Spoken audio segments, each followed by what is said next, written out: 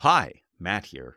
For most of us, presenting confidently and clearly in our native language is hard enough. But communicating in another language is marked by unique challenges and opportunities for growth. I am super excited to share our new ELL, English Language Learning webpage at fastersmarter.io/ELL. This page is designed to help all non-native English speakers feel less anxious while being more authentic and successful in their communication. In addition to practical advice, you will find Think Fast, Talk Smart episode-specific ELL content, along with links to my favorite English language learning podcast playlist. Please check out fastersmarter.io/ELL. Communication can be very challenging, especially when others don't see the world the way we do. Today, we'll discuss how to bridge that gap. I'm Matt Abrahams, and I teach strategic communication at Stanford Graduate School of Business. Welcome to Think Fast, Talk Smart, the podcast. I am very excited to talk today with Seema Yasmin, a collaborator and friend. Seema is the director of the Stanford Health Communication Initiative and a clinical assistant professor of medicine at the Stanford Medical School. Seema is an assistant professor of crisis communication and crisis management at the Anderson School of Management at UCLA. She is a doctor, an Emmy Award-winning journalist, and the author of 5 books, her latest of which is called What the Fact? Welcome, Seema. Thanks for being here. Thank you for having me, Matt. It's great to talk to you. Yeah, the last time we talked, I was actually being interviewed by you for some video we were doing, so I'm glad that the tables are a bit turned. You get to enact your revenge. It was a pleasure. I'm ready for it. It's okay. Give me your worst. I'm going to give you my best. Let's get started. As I've gotten to know you over all these years, one thing is very clear to me. You are a master communicator. You write, you teach, you coach, and you've even done a little bit of stand-up comedy. I'm curious if you have any overarching approach to your communication, any guiding principles you use? Empathy and respect for your audience. So knowing your audience, understanding what their expertise is, because they're experts in things you're not, and then connecting with your audience through empathy and compassion, that is at the heart of my communication strategies. I absolutely have seen that play out when I've seen you teach. You really are empathetic. Much of your work focuses on communication in healthcare or about healthcare topics. What lessons do you teach healthcare professionals like doctors and nurses? And can you relate those lessons to those of us outside of healthcare? I remind them, I would say. I suggest, guide, and remind that you don't know it all.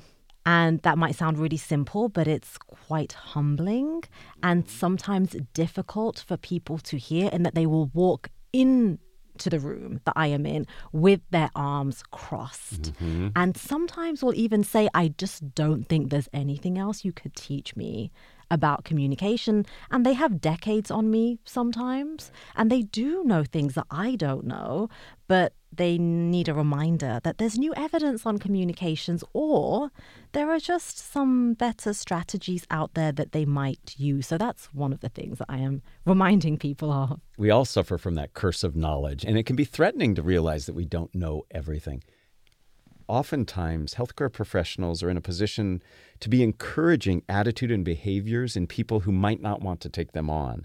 For example... No, that never happens to us. Life is just easy. Yeah, I mean, eat less or eat differently, exercise more.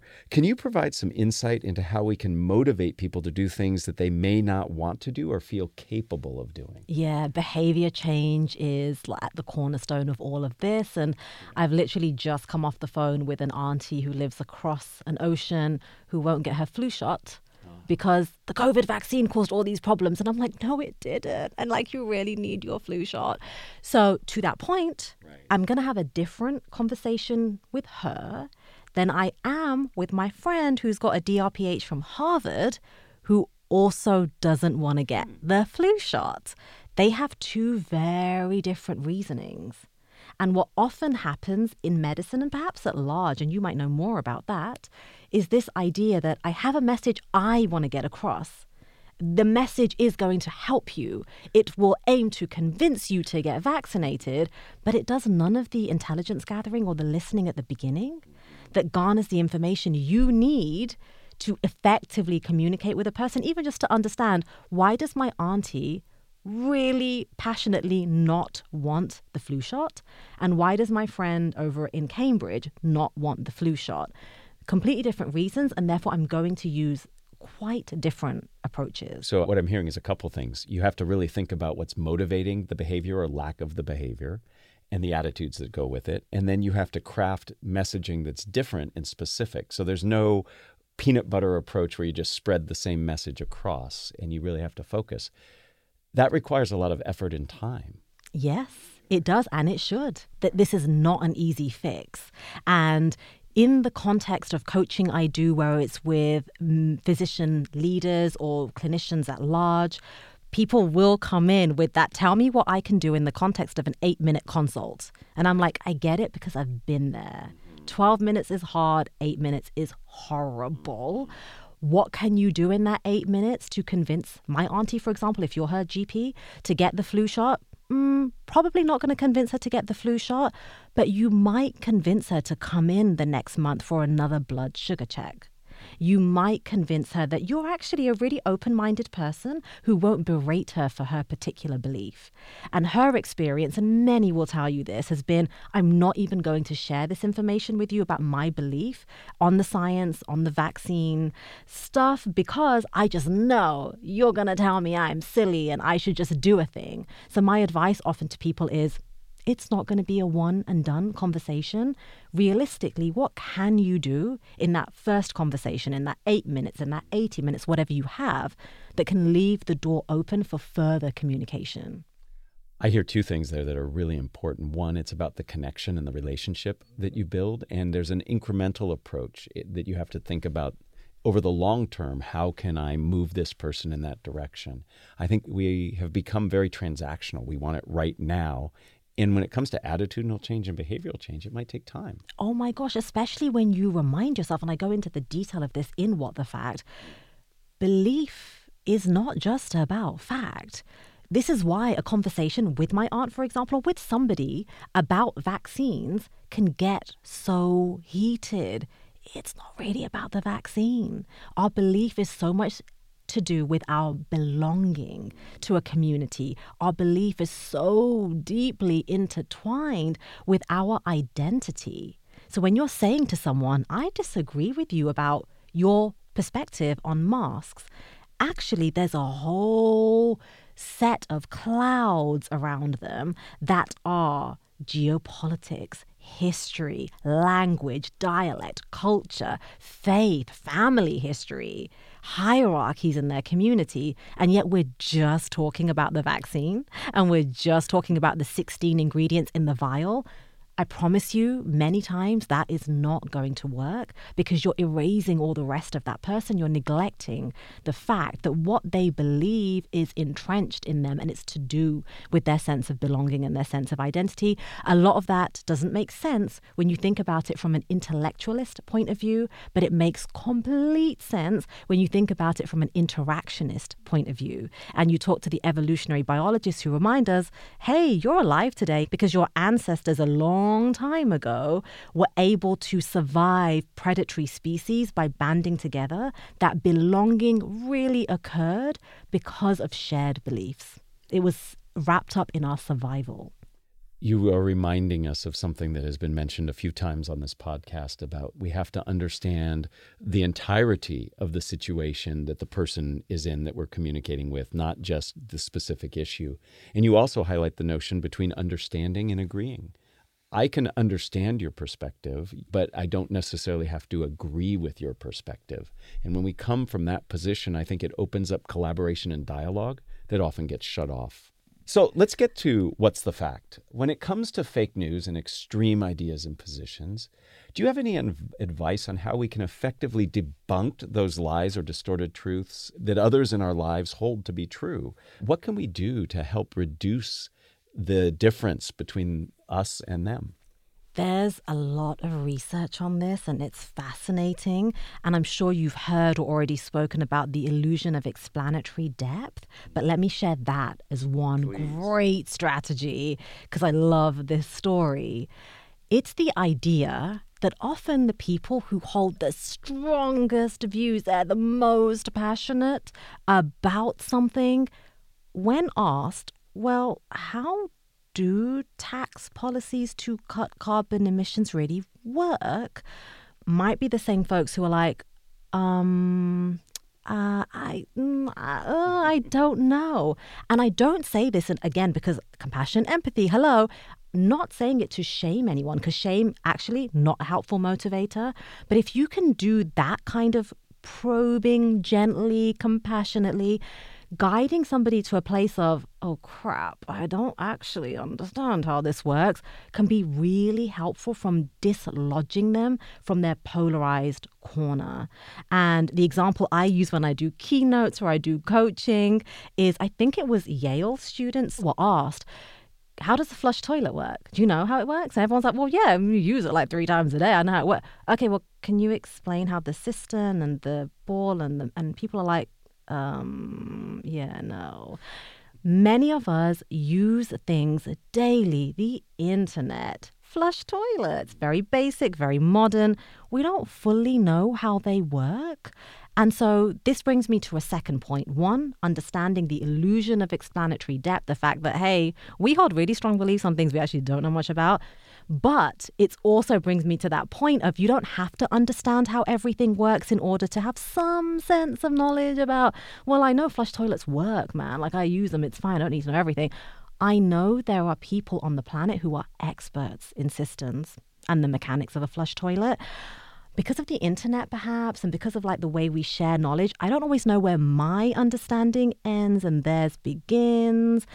That's okay, but let's be much more aware of that. And again, it brings me back to that interactionist point of view, which is related to compassion and empathy, because it reminds us that there is collective knowledge and collective belief that guides us to sometimes thinking we know it all. I'm smiling because before we talked, I said we better make sure that we use clean language. And it turns out you ended up being a potty mouth, but in a very different way. Very different way. This idea of gradually or incrementally helping people see that they might not be experts, I can understand how that could really help open people up. I can only imagine that you have to be very careful on that journey because if you come on too strong, too fast, it can be really challenging. And one way of doing that is perhaps sharing your lack of understanding and actually asking them in a genuinely curious way. Like, do you think between the two of us, we could actually figure out how a flush toilet works, or even how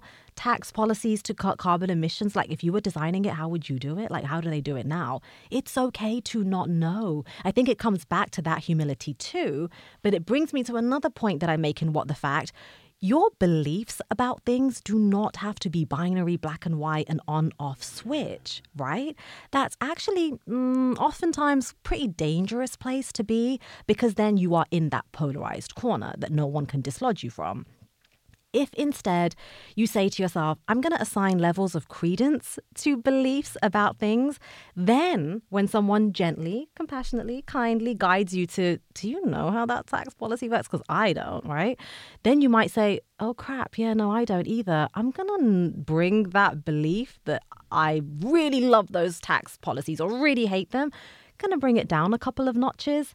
And what that does is it allows you to then take in and absorb new evidence, which you can then assess, discuss, decide, and then you can reassess and you can change your level of credence about that belief. So it's actually something that idea, that strategy is something that's known to be cognitively building resilience, mental resilience to polarization, mental resilience to staunchly believing something and not being open to pushback.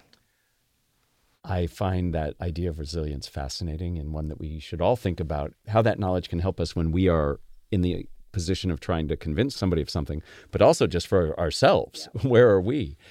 And I really resonated with that notion that our attitudes are not necessarily binary. They're on a continuum.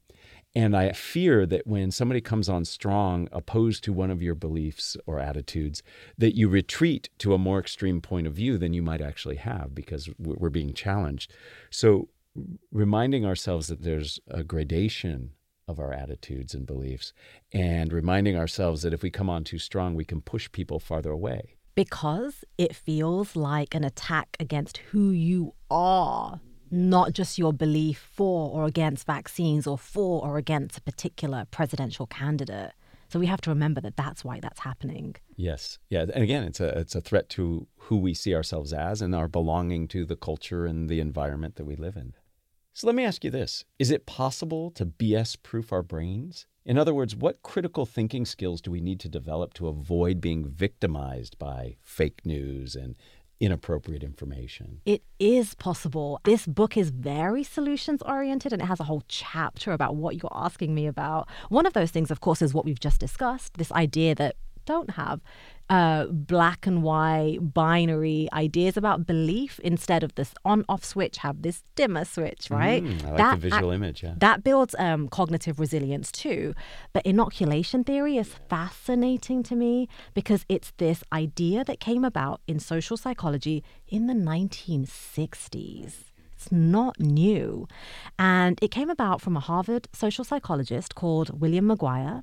So what Bill did is he used a medical idea and he thought, hold on, if I can protect you from getting very sick with flu by exposing you to a small amount or weakened version of flu, why can't I do the same with propaganda? Why can't I do the same with disinformation?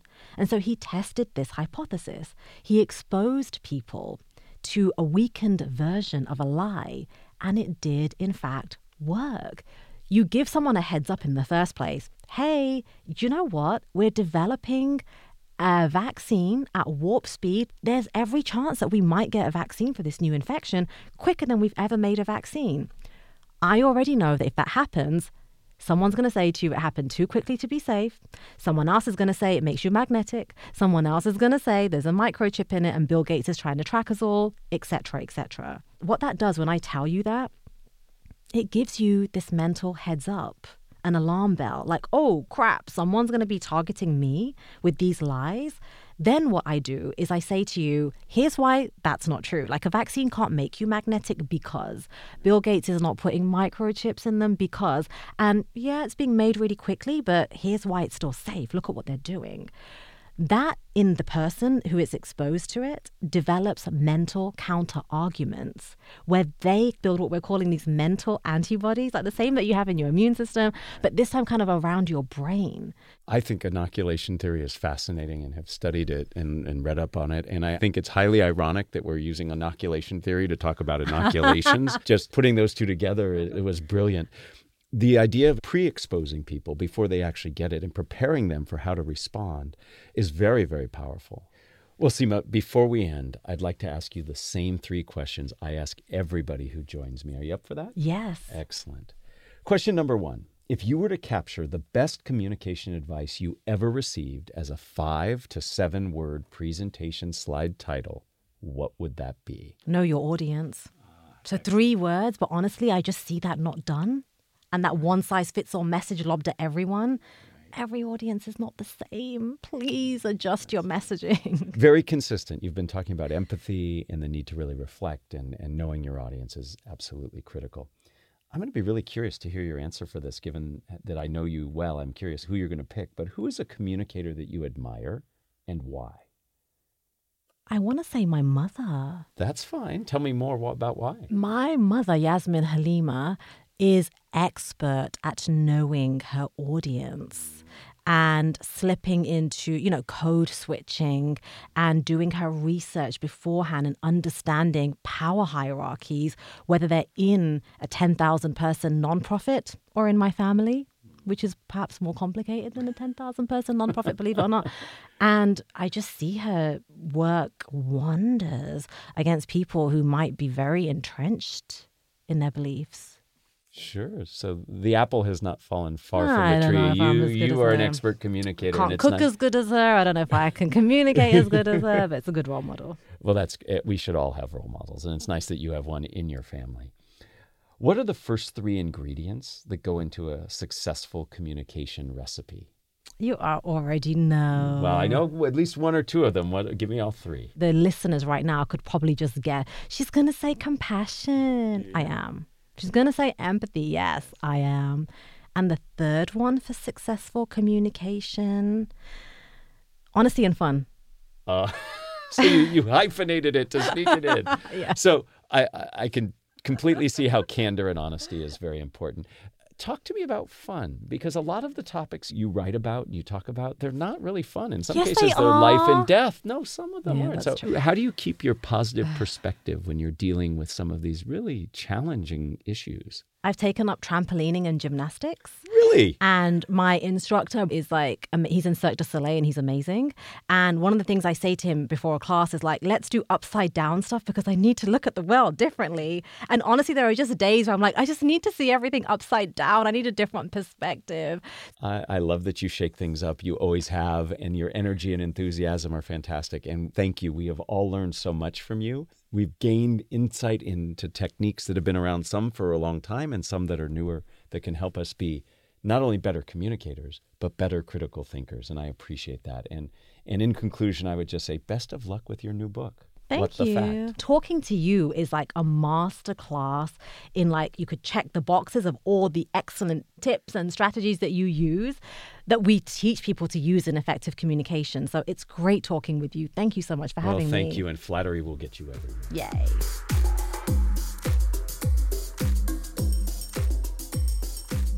Thanks for joining us for another episode of Think Fast, Talk Smart, the podcast from Stanford Graduate School of Business. This episode was produced by Jenny Luna, Michael Riley, and me, Matt Abrahams. For more information and episodes, visit gsb.stanford.edu or subscribe to our show wherever you get your podcasts. Finally, find us on social media at Stanford GSB.